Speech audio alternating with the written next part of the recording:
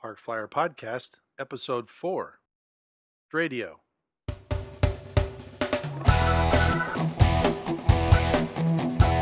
Welcome to the Park Flyer Podcast, where we discuss the ups and downs of the new RC Flyer. Join your hosts, Michael and Jay, as they take flight at the park. Now on with the show.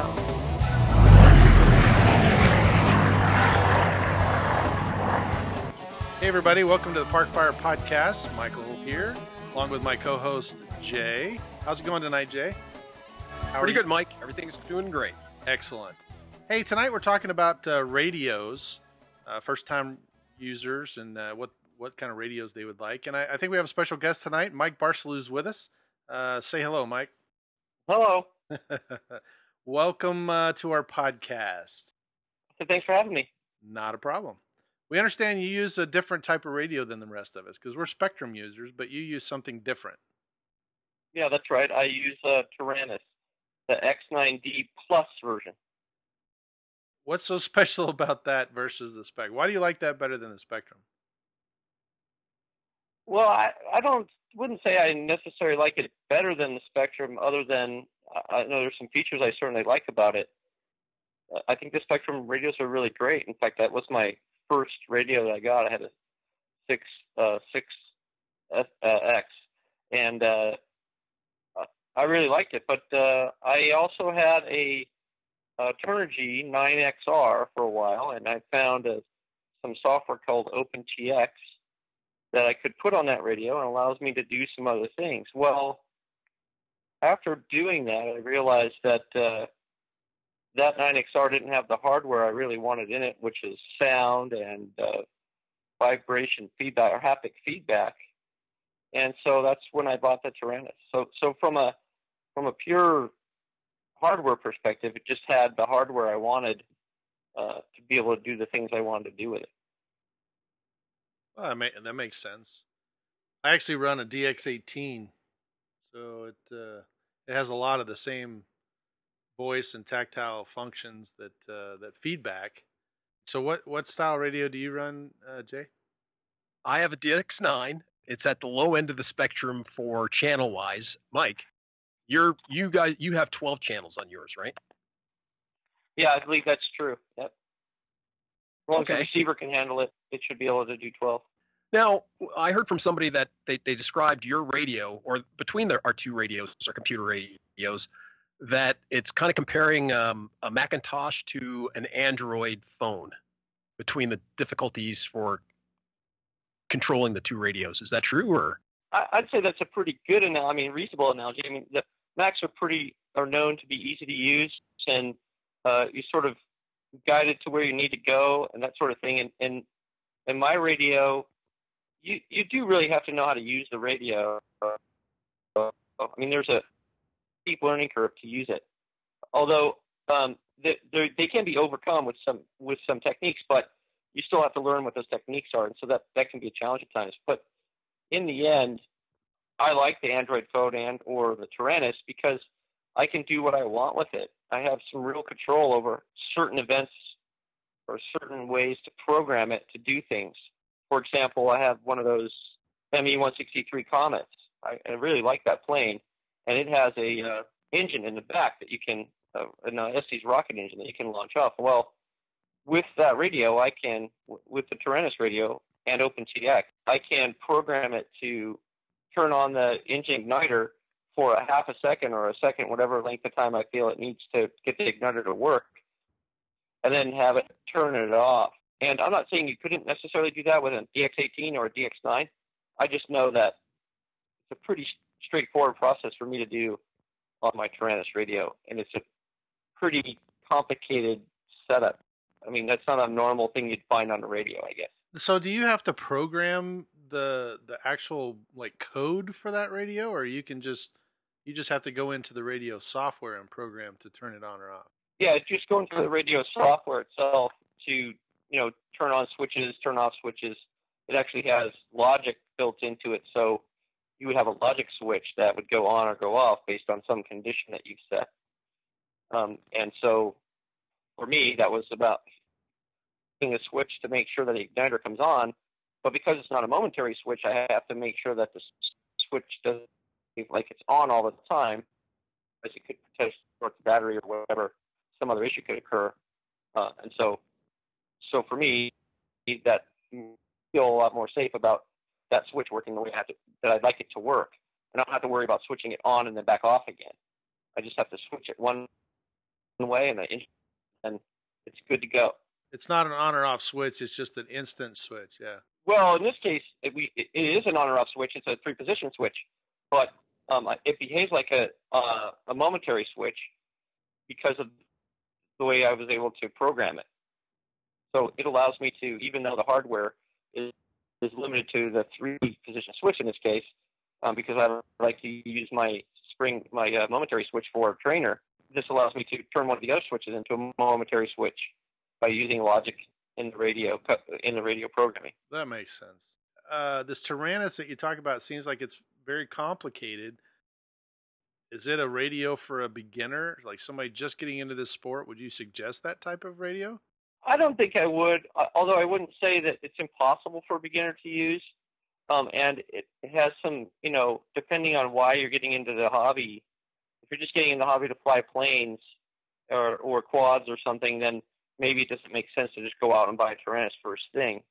But I think if you're someone who's interested in different things that you can do with the radio, it gives you a lot of flexibility and choices for what you might do with your radio and how the plane behaves when you're using it. So can you do some FPV, right? So you can use your radio for FPV and have telemetry and that kind of thing. Yeah, right now I'm not doing the FPV, but I do have telemetry on the radio, which is nice. This is a new thing for me. I just got some, I have a Phoenix 2000 that I fly, and I just got an altimeter for it, and I can see the receiver battery power, or how much is left in the battery. And that's kind of neat because they can catch thermals and fly around and really know what the plane's doing. And I think that's kind of great to be able to do. And I know that in some radio systems, the telemetry gear is really, really expensive. So if you're going to buy a receiver, you got to just buy the receiver and then maybe a special piece of other gear, maybe another and 2 sensors or whatever. And in my case, the receivers I can buy are probably in the $15 range that I can get telemetry on them. And so that's kind of neat. In fact, I just added a external module to the radio. I found out that one of my Bind and Fly Spectrum planes provides telemetry back. That's a micro.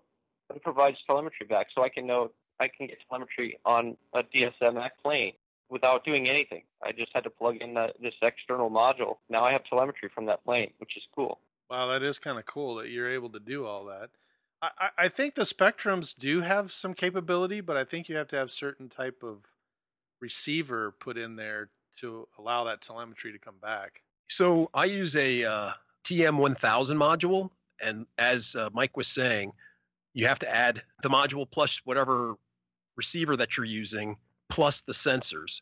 So the actual module may cost between $30 to $40 plus whatever sensor you have. So for the setup that Mike has in his glider, where he only has 2 components, meaning the receiver, which has the built-in telemetry, plus maybe the device that he's using, in this case an altimeter or a variometer, I have to buy the variometer plus the module plus the receiver. So it adds more weight. It takes up a little bit more room. It's a little bit bulkier, but it's easy to kind of throw together and it all works. But it is a bit of a hassle that you have to add these extra components where a lot of his equipment, it already comes built in and you're just adding the sensor. So all of this still sounds like it's very complicated for the new guy getting started. I mean, what radios are we looking for? I just got into this hobby yesterday, just bought an airplane. I know there's a lot of airplanes that come with the radio inside it, but what's a good radio for someone that's trying to break into the hobby? If I was starting over again, I would buy probably a Spectrum 6 at this point, because now it has voice and haptic feedback. They did a good job of making it simple as they have in the past. Plus, I think the Spectrum model is a very popular model of a transmitter. So I think, again, you're going to get help that you need from people. But it's not fair to the other providers because I've never used any of their radios. So I really couldn't tell you that a Futaba wouldn't be a good choice either. I used Futaba 4-channel radios when I first got them, and they were fine. But they were all analog. They didn't have any digital mixing or anything, but they were good radios, very solid. It's not to say that the Futaba wouldn't be any good. I just know what the Spectrum can do, and I liked it, and I would like the new one. Yeah, I used the JR radio when I first started in the hobby as well, and it was not as complicated as the DX18, but I think technology on the Spectrum side kind of rocketed past everyone until they all kind of caught back up. But I think at this point in the game, JR, Futaba, Spectrum, they're all pretty much getting their ducks in a row to be digital, and you can do a lot with the radios. I think it's just a matter of what your ultimate goal in the hobby is going to be. And if you're starting like what we're doing today and just talking about park flying, you can get away with a 4, 5, 6 channel radio, where if you're doing more complex stuff like Jay and I do, and you as well, Mike, that it's going to require something that's got more than 3 or 4 channels, 5 or 6 channels, to be honest. I mean, I have an airplane that's probably got 10 channels on it, so I had to get something better than 9. 18 was just the next step up, so I wound up getting the DX18. But I've always had, other than the JR that I had, I've flown on a Spectrum, and I've had the Spectrum 6, the 6i, the 9, and now the 18. So I've pretty much grown up on a Spectrum.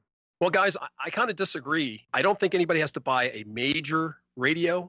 Nowadays, it's so inexpensive for the new Park Flyer to come in. I think that any 4-channel computerized radio, like something from Hobby Shack, Hobby City or Hobby whatever. Hobby King, thank you. You can buy a cheap, inexpensive radio for around $50. It's computerized. It's no name, no brand, for just somebody getting into the hobby and they're not sure how much they want to spend for $50. And if they give it up in a month or two, hey, they're only out $50 as opposed to $150. It allows them to get. So are you like talking about like the orange? Right. Are you talking about like the orange? Yes, absolutely. Okay. Like the orange transmitters.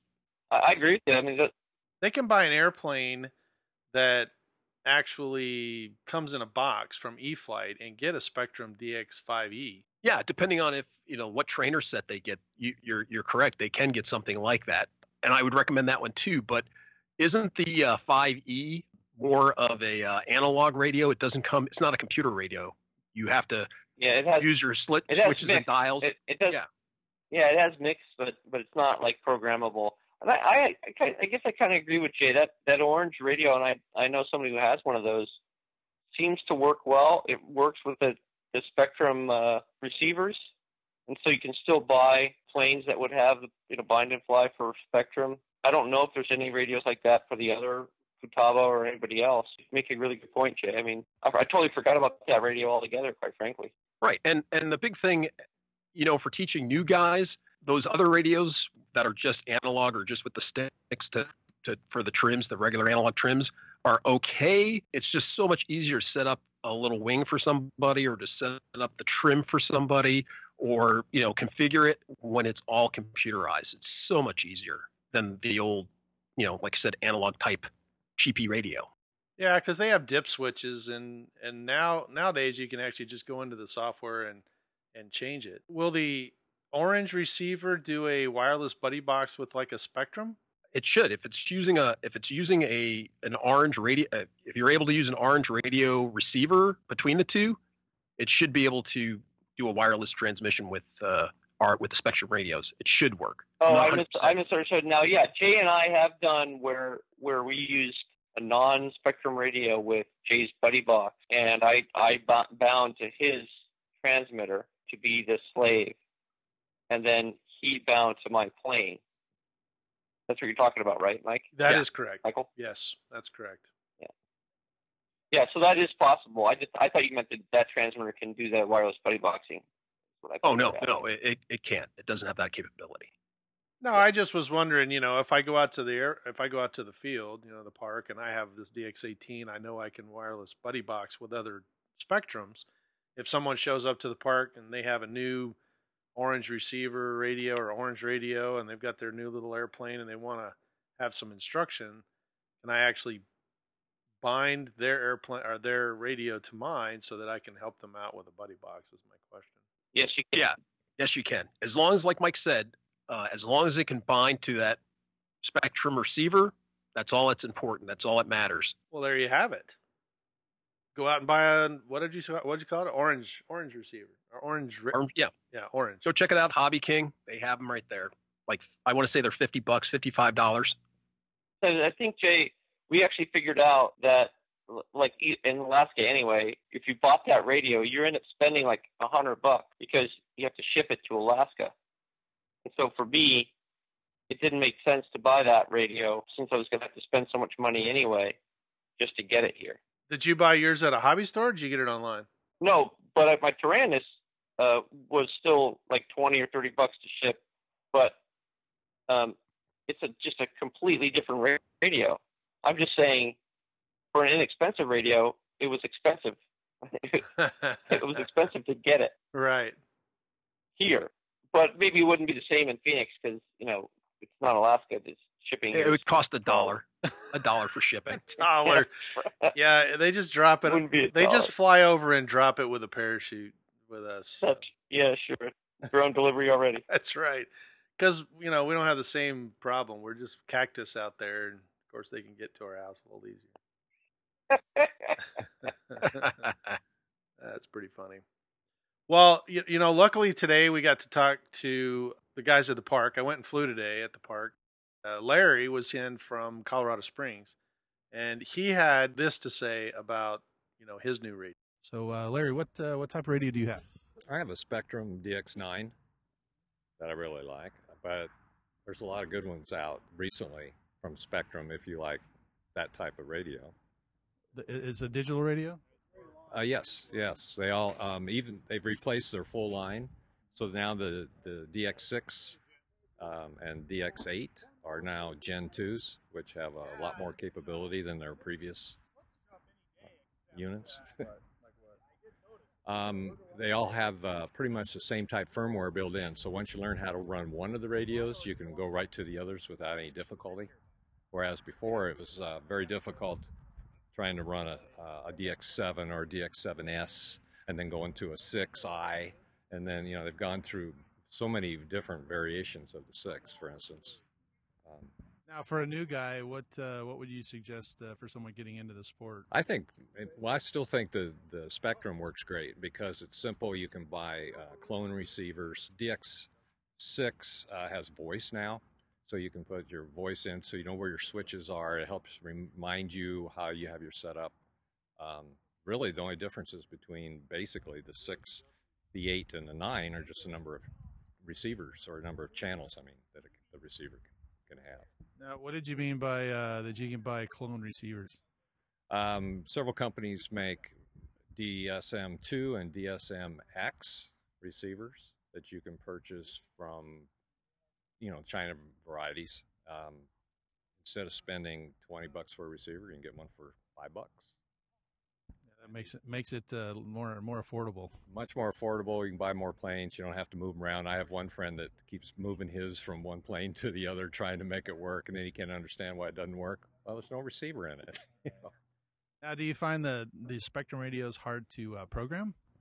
It takes some time to figure out. I tend to help a lot of the folks back in where I'm from, Colorado Springs, do it. They do take some time. You just sit down and learn how they work. You can do so much with them. They're very, I don't know what's the word, very capable. We appreciate you talking to us on the podcast. Thank you.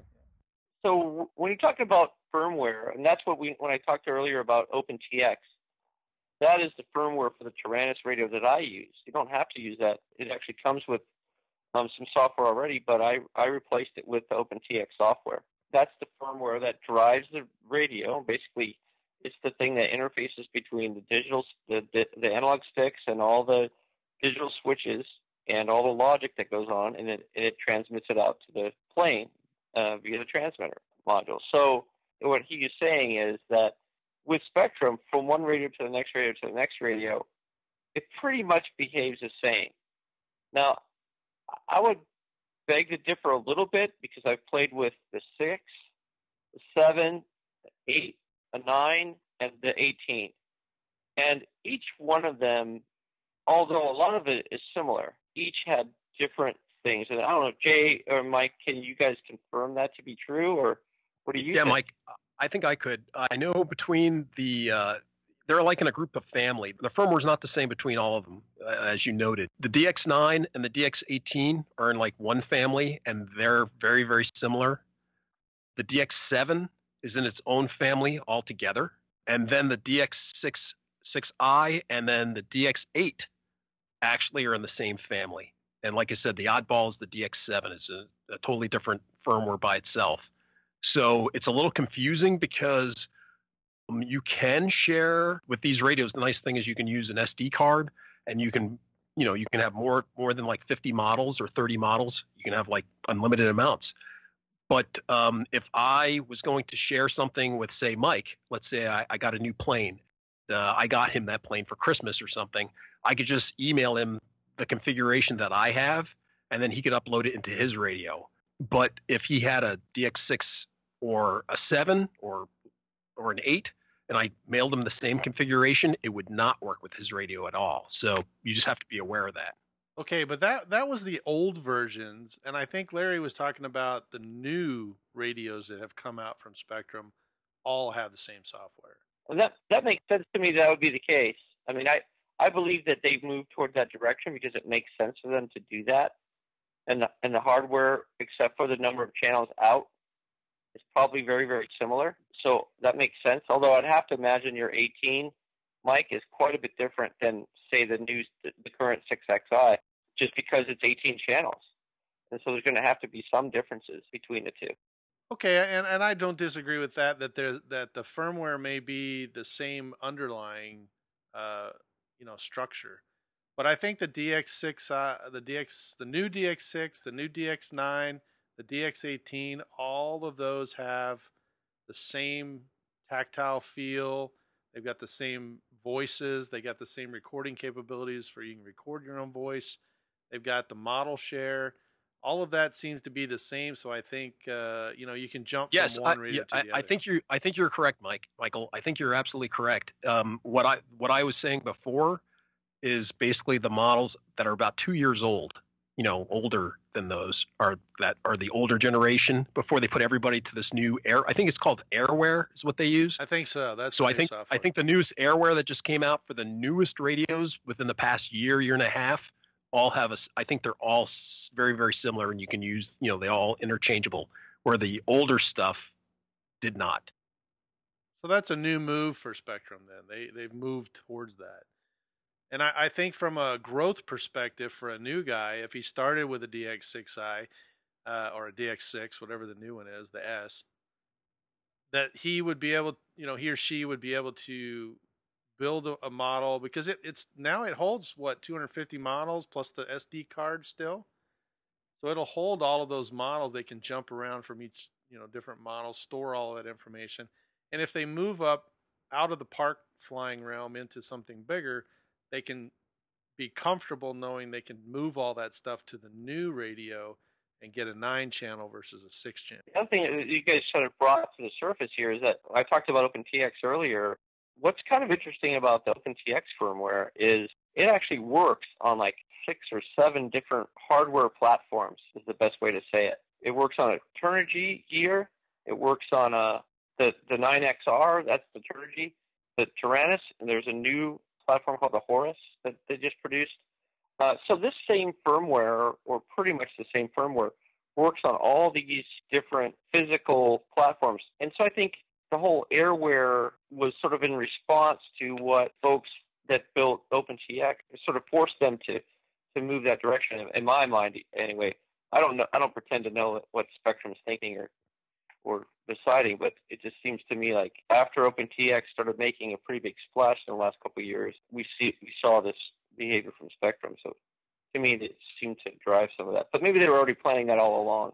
I mean, I should give them some credit here. Well, I like competition is good. No matter how you cut it, it's all good for us. I mean, I was impressed, just blown away for such an inexpensive radio for your Taranis mic. what you were able to do with that radio. It impresses me that I can buy that radio, and if I wanted to do long distance FPV type stuff, I can put a UHF module into it and fly miles away. And it just impresses me I mean, what did you get your radio for? It was like around $200. You got all this capability. Now, you have to have a little bit of wherewithal to get it all to work right. But wow, the abilities and the capabilities that it's going to give you for that little amount of money is just impressive. I mean, I never, I thought it's very impressive that you can control down to the millisecond of delay on every single channel that you have. Not just on, not just on one channel, but on all your channels. But it can kind of get you out going crazy. If you just want to put a little left trim into something, you got to sit down and figure out, now, what did I do? Or what button did I hit? I've noticed that frustration from you sometimes when you're just like, why isn't this working now? Why are both my controls moving the same way? And it just happened that you bumped something by accident. So that's the flip side of it. That's terrible. Sounds like a lot of heartache. I don't know. I think initially it was, Mike. I mean, I can't lie about that. Making a change or trying to get to do what I could have easily done on my Spectrum radio with a couple of clicks took me a little bit to figure it out. But that was more about my misunderstanding than it was about the radio being a bad interface or anything like that. It really had nothing to do with that. It just had to do with me not understanding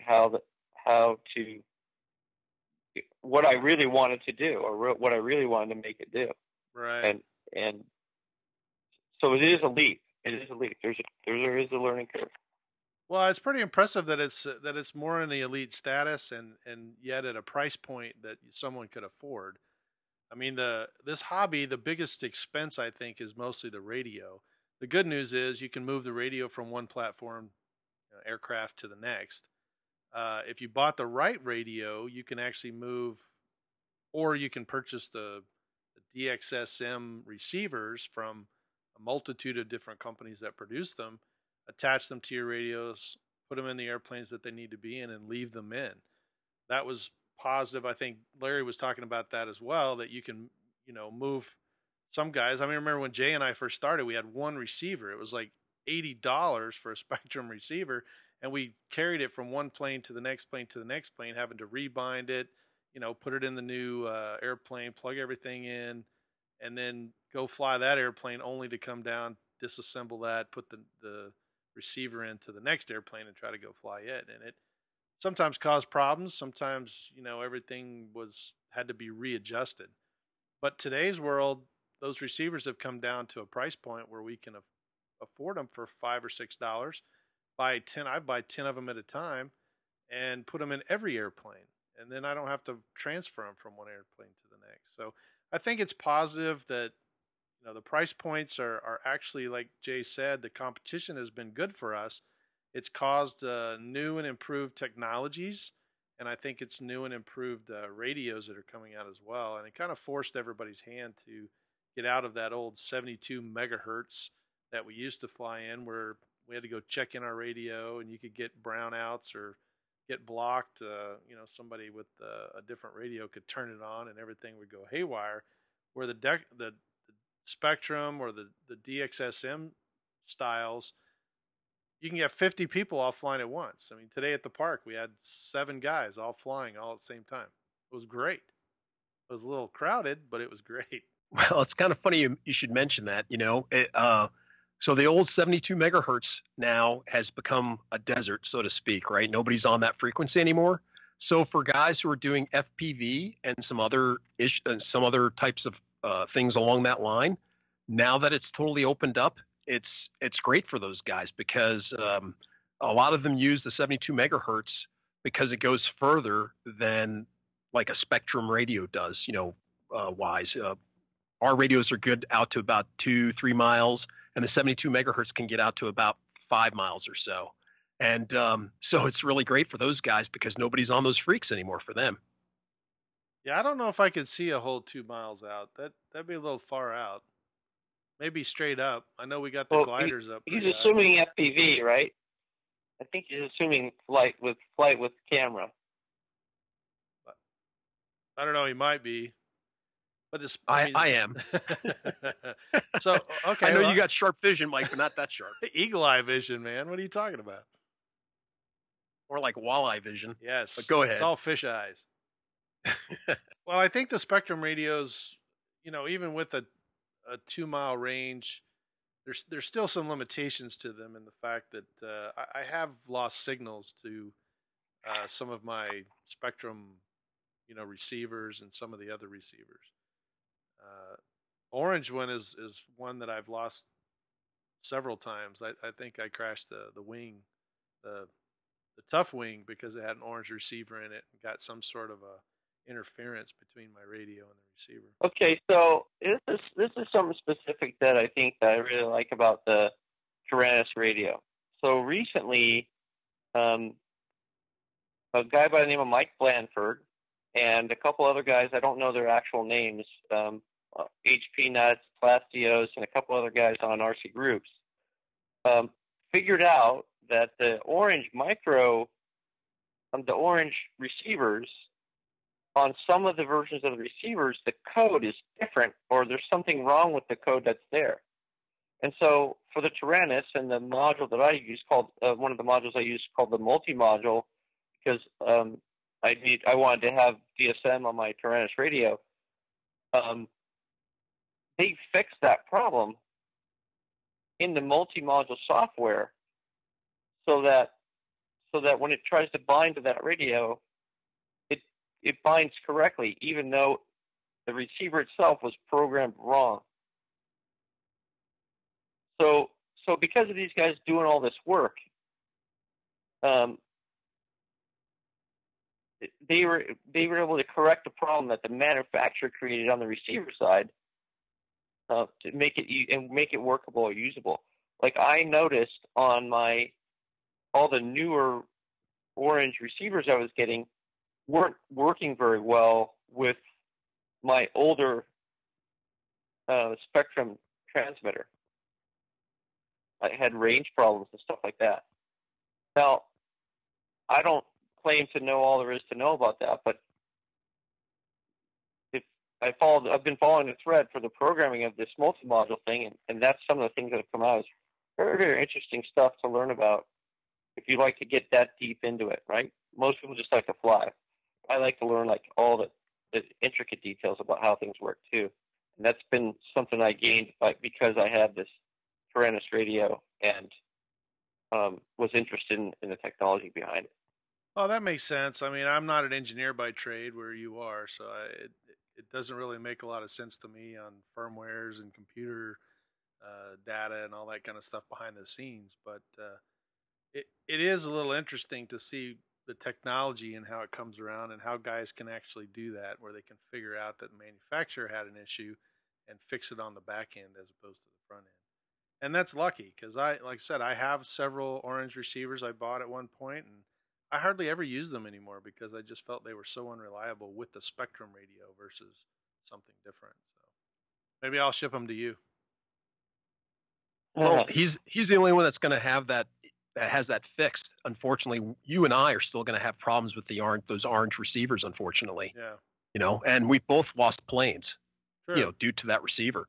And that's why we both like lemons. But now that Mike has that fix, I have to admit his stuff, watching his stuff work, it's just amazing. It's nice. His recovery rate for like a brownout or something is just incredibly fast.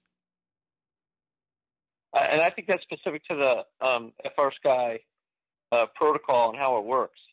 I think all the FrSky stuff does that. But yeah, I remember we were flying one day and I lost signal because of something. I don't remember what it was, but a half a second later I had it back. And I was like, wow, that's crazy great. Whereas on my Spectrum stuff with the orange receivers, for sure, it would be like 3 seconds before it would rejoin. And by then it might have been in the dirt. Right. I think, I believe, if I remember correctly, it was the firmware on the receiver end that you didn't Right. have the latest you didn't have the latest firmware on your receivers, and so it was kind of miscommunicating between the two, and it would lose connection. But then at least it was regaining connection. I mean, like that, and you were back in business, because it would be like, whoa, whoa, I got it, oh, and we're like, oh no, and then you'd be back flying again. Yep. Yeah, because 3 seconds is a lifetime in this sport. Watching, Sure is. watching your airplane Goes go, by really quick. it does, especially if you're pointed straight to the ground. That 3 seconds lasts, I mean, forever. It's crazy. Or if you didn't set your failsafe up properly, right? All of a sudden it goes into failsafe and it's elevator down. Whoops. Whoops. Yeah, how do you Full set throttle that up? elevator down. Right, full throttle. So the failsafe, actually, for those of you that are not familiar with failsafes are basically a program inside the radio or the receiver, so that if it loses the handshake with the radio, the radio that you're holding in your hand, it will actually tell the control surfaces to do something, whether it's a climb or level or get out of whatever current configuration they're in. And if you set it up correctly, then it can be a equipment saving venture. But if you have it if you don't have it set, or it's set incorrectly, kind of like Mike said, it could go full down elevator, and for 3 seconds the thing's just headed to the ground and you can't really recover. So make sure if you do get a receiver from a third party that you read the directions close enough to see if it does have a fail safe. Some of the Lumen receivers that I use, some of them have a fail safe, some of them don't. So you got to make sure that if it does have a fail safe, it's set up correctly. Quick story: a mutual friend of Mike's and I up here was flying one of his planes. He went to take off. He accidentally turned the radio off as he was taking off. He didn't set the failsafe correctly.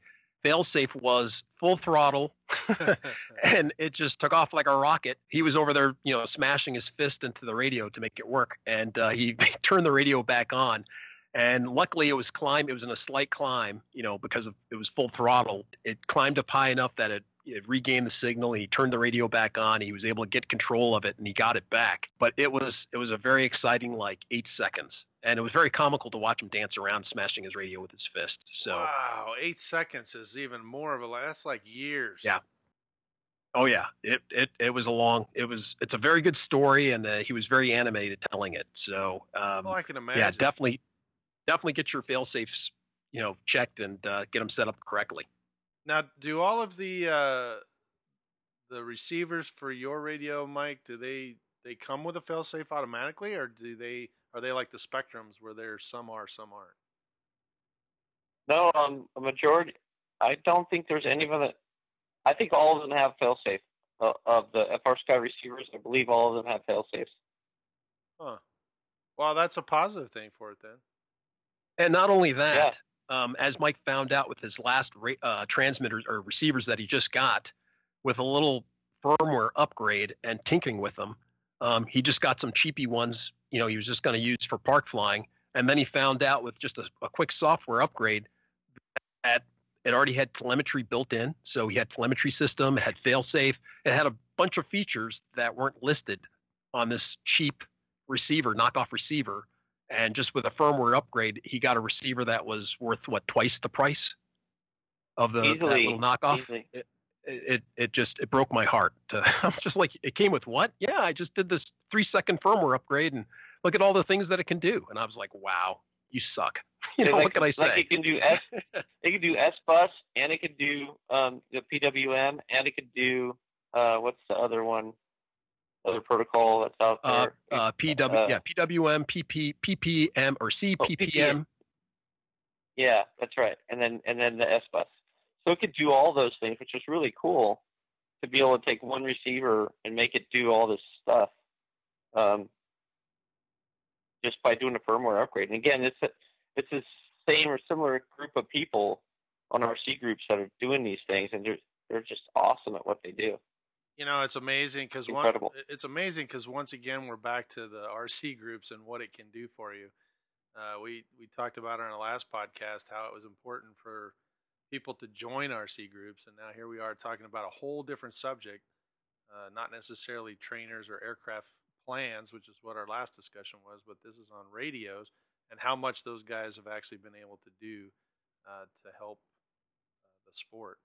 So I will tell you that you said you had the XD9 Plus. Is that the one you said you have? Yeah, X9D Plus. Yep. X9D Plus, it says, goes for about $239, and that's the retail price. A couple of websites have it, and then it looks like the receivers, they vary anywhere from $16 to $30, depending on what you're getting, I think.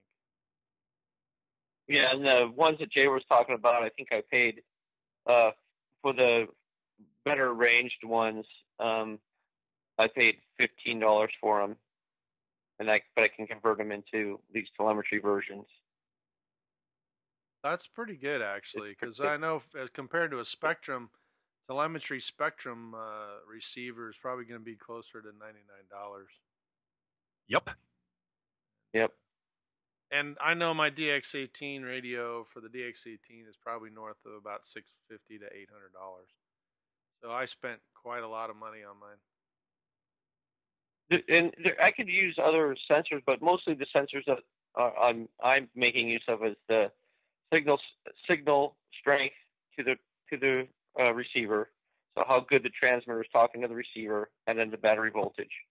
And that's pretty much what I use in the majority of my planes. And then I have that Pings 2000. I have the variometer. Now, for the being able to get the telemetry back on the battery seems to me like that would be really helpful, because I know Michael and I both use, and you too, Mike. I know you use your timer to figure out how long you can fly for, and that's kind of a trial and error. And then you finally set your timer.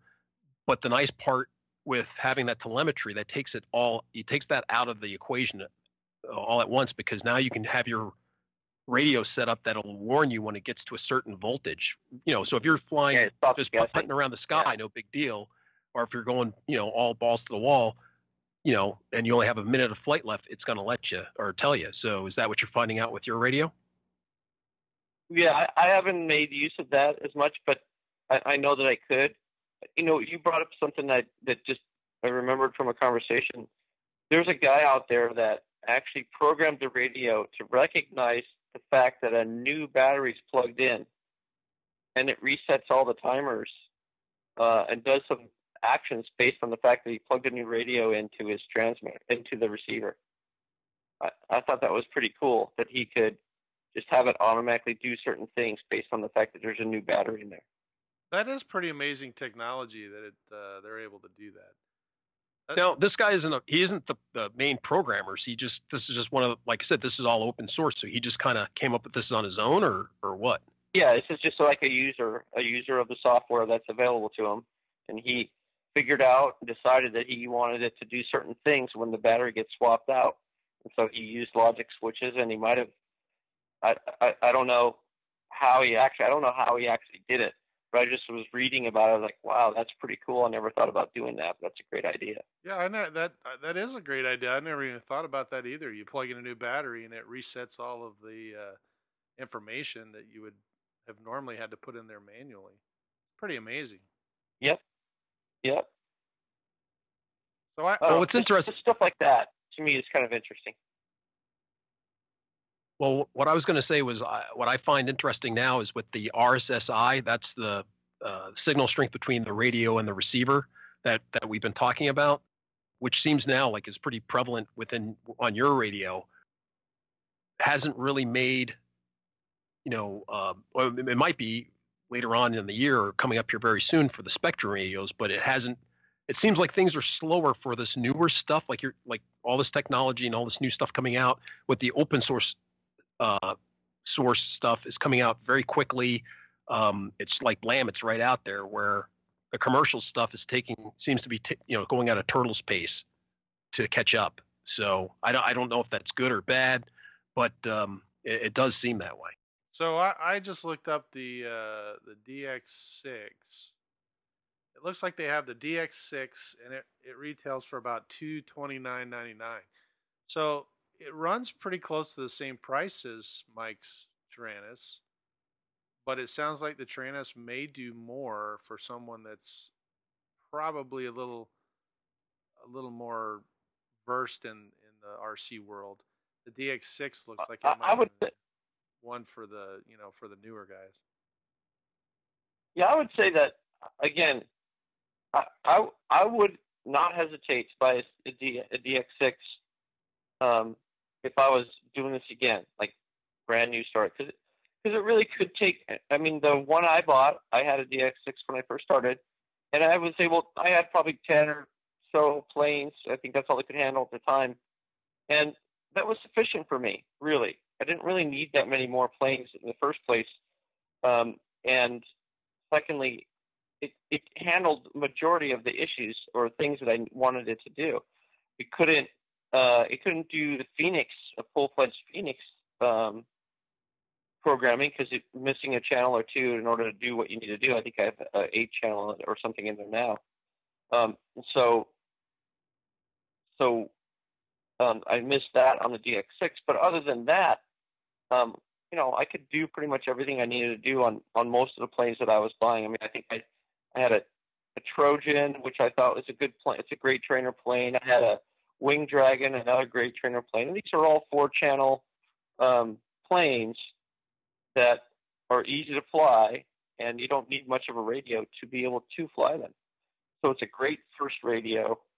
You can sell it to someone else because it's a great first radio. So if you decide you get all excited and you're doing great, and now all of a sudden you want to do all this fancy stuff, and you want to move up to a Taranis or a DX18 or some other bigger radio, well, you're not buying something that's going to lose money by using it. I mean, those things got a good resale value, I think, and they're worth having. And like I said, I'm not saying Futaba is any good either. Imagine their low end radio is as good as the DS6. I don't know if it has haptic feedback and voice, but if it did, I imagine it's pretty much going to be the same. So yeah, it looks like it looks like the new radios from Spectrum start with a DX6E, a DX6, the DX8, the DX9, the DX18, and the new DX20. But they all have the same firmware where they have the tactile feel and the voice, the airware. Yeah. They do have the lowest end, which is a DXE, which I think is their 5-channel. Huh. Right. So I was ready to say there still is a big difference between your 18 and say Mike's his Taranis. I mean, they're both. I mean, the Taranis has a lot of features or greater features than the 18 in some respects. But when you look at the quality of, like, say, the sticks and that type of refinement of the radio, well, I have to go with like the 18, for that type of quality. But, once again, not everybody needs that. So that's why the Taranis may appeal to them so much than, say, buying an 18. So the Futaba J8, which is a 2.4 gigahertz computer radio, runs $279.99. So you're looking at a price point for all three. The Futaba, the Spectrum, and the Taranis are all the 6-channel, run about the same, within $230 to $290, something like that. So I'm sure that there's probably differences. I don't read on here that they have very much. I don't see here that they have the tactile displays or the voice, but that doesn't necessarily mean that their higher end radios don't have them. It just doesn't look like this one that I'm looking at from a Futaba. Well, I imagine that's probably why the DX6 sells so well, because it has nice features for being quote unquote a low end radio. Or a mid. I think it's a mid radio, right? I mean, the low end would be the orange. Well, that's probably true. So that's probably true. But they look neat. I mean, they're pretty impressive actually. And of course, I haven't seen the new. Are the new ones all black? I can't remember. They are. Yeah, the new ones are all black, except for the DX18. I think is silver still, but the rest all come in black. Didn't they do a model? Maybe it was just who's the Italian guy, the fancy Italian guy? Didn't he come out with didn't he have his own radio, and didn't they do it all in jet black, Darth Vader black? Oh, the Kiki Simonzini? Yeah, they did Kiki. Yeah, they did the DX18QQ. But that was a version 1 and it didn't have voice or anything cuz they did that back, several years ago. But the new DX18 version 2, Gen 2 is what they call it, has a voice, tactile feel, all of that new stuff. It just comes in a different color. It's not black. But the the 6E6, DX8, 9, and the 20, and the 20 is the new one with the aluminum gimbals and all that. It's got like carbon fiber. It is, but I mean you're paying for all that stuff. Trust me, it's got like leather grips, but it runs probably about How much was it? $1,300. Well, so I think that's out of the price range for us park flyers. How much was the DX18? The DX18 runs about the retail on it is about $829. Wow. Yeah, $800 or so. Yeah, for the Gen 2, I think you can probably find a couple of deals, if you get 5% off or whatever. They're pretty consistent on their pricing. They don't really want, people to sell it for less than what the retail is. But you can usually find, someone retailer that's got a coupon or something, you can get a little bit more off. Money, you can get more money off of it. So the Taranis, that new Horus, it's Horus 12 or whatever that just came out. So are the features that are on that one, is it just more channels, or does it give you some extra stuff? Do you happen to know? Well, there's a couple of different things. One, the form factor is different. It has a color screen. I don't know about the channels on it. I'll be honest with you. I haven't drooled over it because I'm still busy trying to learn the current radio I have, and I haven't even come close to busting out of it to want to make that change yet. So I haven't really, as soon as I start window shopping, I'm going to be wanting to buy it, and so I decided I wasn't going to look at it too hard. Wow, it's not often we have a guy who admits that he has a problem like that. We usually try to mutually support each other in like these little groups of, I think I want to buy a plane. Well, you should buy that plane, not this plane. Right. You don't try to talk the guy out of it. So, wow, good on you. Hi, my name is Mike. I fly RC. Hi, Mike. I have a problem. On my fly RC. So the Horus X12S is the one you're talking about, and it looks more like it's a tray radio. It doesn't look like it's a very ergonomically set up for handheld. It looks more like a tray. Like you would put it in a tray? I would agree. Yeah, I would agree with that.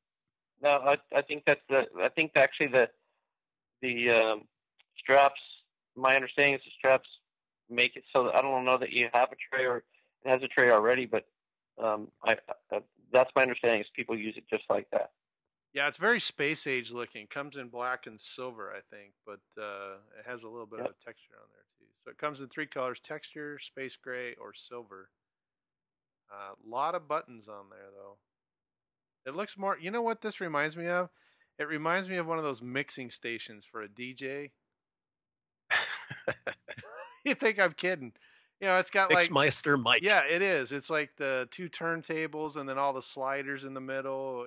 And it's got a big like color screen at the top that's at a 45-degree angle so you can see it. It's very space age looking. It's very, very impressive. But I couldn't tell you what they're going to do. I know the guys that have it are really happy with it. That's what I know. It looks like it's got a USB port in it as well. Wow. That's probably to program it or save models from it or whatever.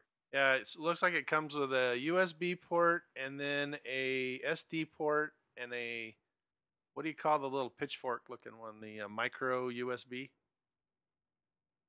Okay. Isn't that the one that looks like a pitchfork? Yeah. No, yeah, you're right. Yes. USB. That's a USB. You can tell me all you want. Yeah, you can tell me all you want. I'm not going to look at it. We can't. It says buy now. I can click on the button. Just give me your card. No, I can reserve one for you. I'll just order it for you. It's a sickness. We all have it. It's terrible. Yes. Yeah, but we're here to help each other and support each other. That's what I like about the hobby. Mike, Jay has no problem spending my money on new equipment. He's very good at it. I could swear that you almost bought. I could swear you almost bought a jet engine because of what Jay was telling you. I did. Like whispering into your ear. I did. I came very close to buying a turbine because of that moron. Yep. All I do is send a video. It's not like please read this. It's just, I just send out a little, hey, I think you'd find this interesting. And the next thing I know, we're talking about turbine engines for the next week, sending each other back information. So yeah, I just try to open up people's minds to new possibilities. That's all. Well, that's stop. all. I'm just amused. I'm just lucky that Outlook has ignored this conversation. So when stuff like that happens, I just ignore it, and that way I don't get any more emails on it. Well, yeah, and then I get all those bounce backs from you. See, so I'm gonna get a divorce over this because all this crap shows up at my house. And, like, my wife keeps thinking I'm ordering stuff. I'm like, that's not me. I have to admit, past couple of Christmases ago, getting you a gift and sending it directly to your house, and then your wife's like, "What is this, Mike?" And you're like, "I don't know." And she's like, "Yeah, right." Yeah, let me tell you how long it was before she never really. To this day, I don't think she believes that it actually came from you. But I think she has this in the back of her head. She just shakes her head every time, and I'm like, honestly, Jay bought me that. And she's like, yeah, sure he did. No, seriously, he did. She just shakes her head. She knows. She knows we're like two little 5-year-old kids, with our toys. Kind of crazy. Sorry to hear that. I know, right? Hey, so Mike in Alaska, I got another question for you. So, one of the things I heard that the Taranis can do, and I think the new Free Sky Radio as well. So yours is a 9-channel, right? 9 or 12-channel radio. I can't remember which was the Taranis. Is it 9 or 12? I think 12. I think it can do 12. Yeah. So I also heard that, I don't remember if it's a firmware thing or it's another programming thing, but I remember reading somewhere where you can make it double the channels and you can get like 30 channels, something ridiculous. You're able to double the amount of channels, or you can get 24 channels out of what you have. I don't know. I couldn't speak to that. I don't know. I could be even wrong about the 12 channels. I haven't had the need for going that far, but it might only be like in S-Bus, like it won't do it. Yeah, it's because it does the S-Bus thing. Again, it's driven by the receivers. Yeah, but that's just insane to be able to get 24 channels or 32 channels out of your radio. I don't know what you would control with that, or what type of plane you're controlling with that. Obviously, it's not going to be a park flyer, but it's truly, like I said, mind-boggling that you can get this out of something that just costs $200. So according to this, it says 16 channels, more when combined with an external mode. So if I'm not mistaken, I think the DX18 will do something similar, and I think Mike's right. If you do it through an S-Bus, I think you can get up to 42 different channels. And if you thought about that, you could do like a third scale or half scale Beech B17. That would require way more than 16. I mean, all the servos, the motors, the gear, the flaps, lights, turrets, all that stuff. But you need 3 guys just to fly it. I mean. Well, maybe well, actually, not. Jay, you make a good. You make a really good point, because I remember a couple of videos I watched, and it had guys 2 radios, and so they however they programmed the thing, they set it up so that 2 different radios were, one was probably flying the plane, and the other thing was working other parts of it or whatever. They had 2 guys with radios. Maybe it was just in case one radio crapped out, the other guy could take over. I don't know, but it was amazing to see. Just think about those possibilities. I mean, it's. I could see that if you were able to hook up your radios together, and like if one guy, his radio just controlled, let's say it was some sort of jet type plane, and all his radio controlled were the throttles, but basically it was set up that you can monitor all the throttles individually. and you had that set up on one radio, I could kind of see that, as opposed to they're all just tied into the one throttle switch. You know what I mean? Yeah. Maybe something like that. I don't know. That just boggles my mind to think that you have that many channels for stuff. Well, but you got to remember that this new channel mixing and coming up with more than 18, 24, 42 channels, that all that technology is brand new. That technology didn't exist 4 years ago, more, or 10 years ago for that matter. So a lot of these videos and the airplanes that we see that are running around that are currently out there that have multiple, or like what Mike said, has the 2 radios, because I've seen that. I think it's a B-39 or whatever the Super Fortress is. Yeah. Anyway, they have 2 radios, because I think at some point you could only get 15 or 10 or 9 channels for that particular radio, and the other one ran all of the systems. And I could see that you could run Bombay doors or turrets. You could do flaps or gear. Smoke system. Smoke, exactly. All of that kind of stuff. And the guy that was actually flying it would really have to have the motor channels would have to be on his, aileron, rudder, elevator, maybe something. Gear or something. Well, gear, you could still call for that, because, you can fly, take off, and say gear up, and the guy could hit a switch and say gear up. But in today's world, with 64 different channels, you can do all that on your own radio and not really even have to worry about it. I think that's fabulous, but I think that's why you need the voice as well, because I can't remember, I have to, every time I fly, I have to go to, when I set my model up, I flip all the switches to see what all the switches do. I try to stay consistent, but when you start adding more and more and more, I just forget where's my high rate, low rate, where's my gear, where's my flaps. They're usually on these sticks, but on some it may be different. So I have to actually flip all the switches and have the voice tell me what I've programmed, rather than having to do it. I have to say, having the voice has been a godsend. Oh, absolutely. That has really changed how I fly, now. But between whether telling me, how long I've been flying, or like you said, telling me exactly what switches I'm touching, it truly has changed how I fly and how I react to things. And when I fly with somebody else's radio that doesn't talk, it's, I'm like, I feel like I'm handicapped. So I've really come to rely upon the voice technology. I really have. I highly recommend it. And now you can put your own voice in there. So when you flip the switch, it'll say, "Hey, dumbass, you're in low rate." I like that. I think Jay and I talked about something where somebody kept, I think I read this in the Model Aviation magazine, where the guy would be flying and everybody would always come up and want to talk to him. And he's a really gregarious guy, and so would normally want to talk to him, but he's busy flying.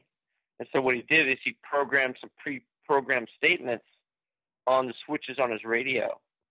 Things like, awesome. Yeah, I'd love to talk to you more, but I'm flying right now. Or as Jay said, awesome. Or whatever, and just so that when someone would ask some questions, he just flick certain switches and it would answer for him. He could keep busy flying. I thought that was pretty great. I don't know if it was a story or if it was a real thing, but it's a great idea. Well, and that's a lot better than the T-shirt that we normally talk about buying that has the top 10 questions on it. Well, I guess the T-shirt's too old school now. You can just program in all your responses to people. Right. Wow. Right. Although I'd be flipping switches because I couldn't remember which one was the right response. We appreciate you being with us today, Mike. It was great to have you on here and to learn more about the FrSky Radio, the Taranis X9D Plus. Sounds like it's a new technology that's come a long way and brought better options to the sport. Hopefully, if you're a new guy into the park flying world, you can take a look at some of these different radios and make an informed decision. Jay, anything to add before we sign off?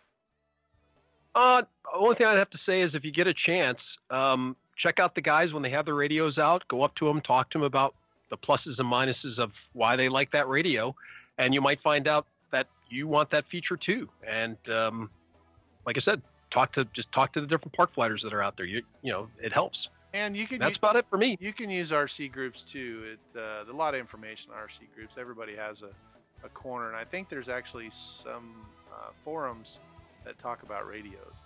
Didn't you say you were following one of those, Mike? I'm following one where they're actually doing some programming coding for the multi-module and a couple other things that's specific to the Taranis. Oh, so there you go. If it's specific to a particular radio, you'll probably find it on RC Group. A lot of information shared there. Definitely a lot of great information on that. Well, that about does it.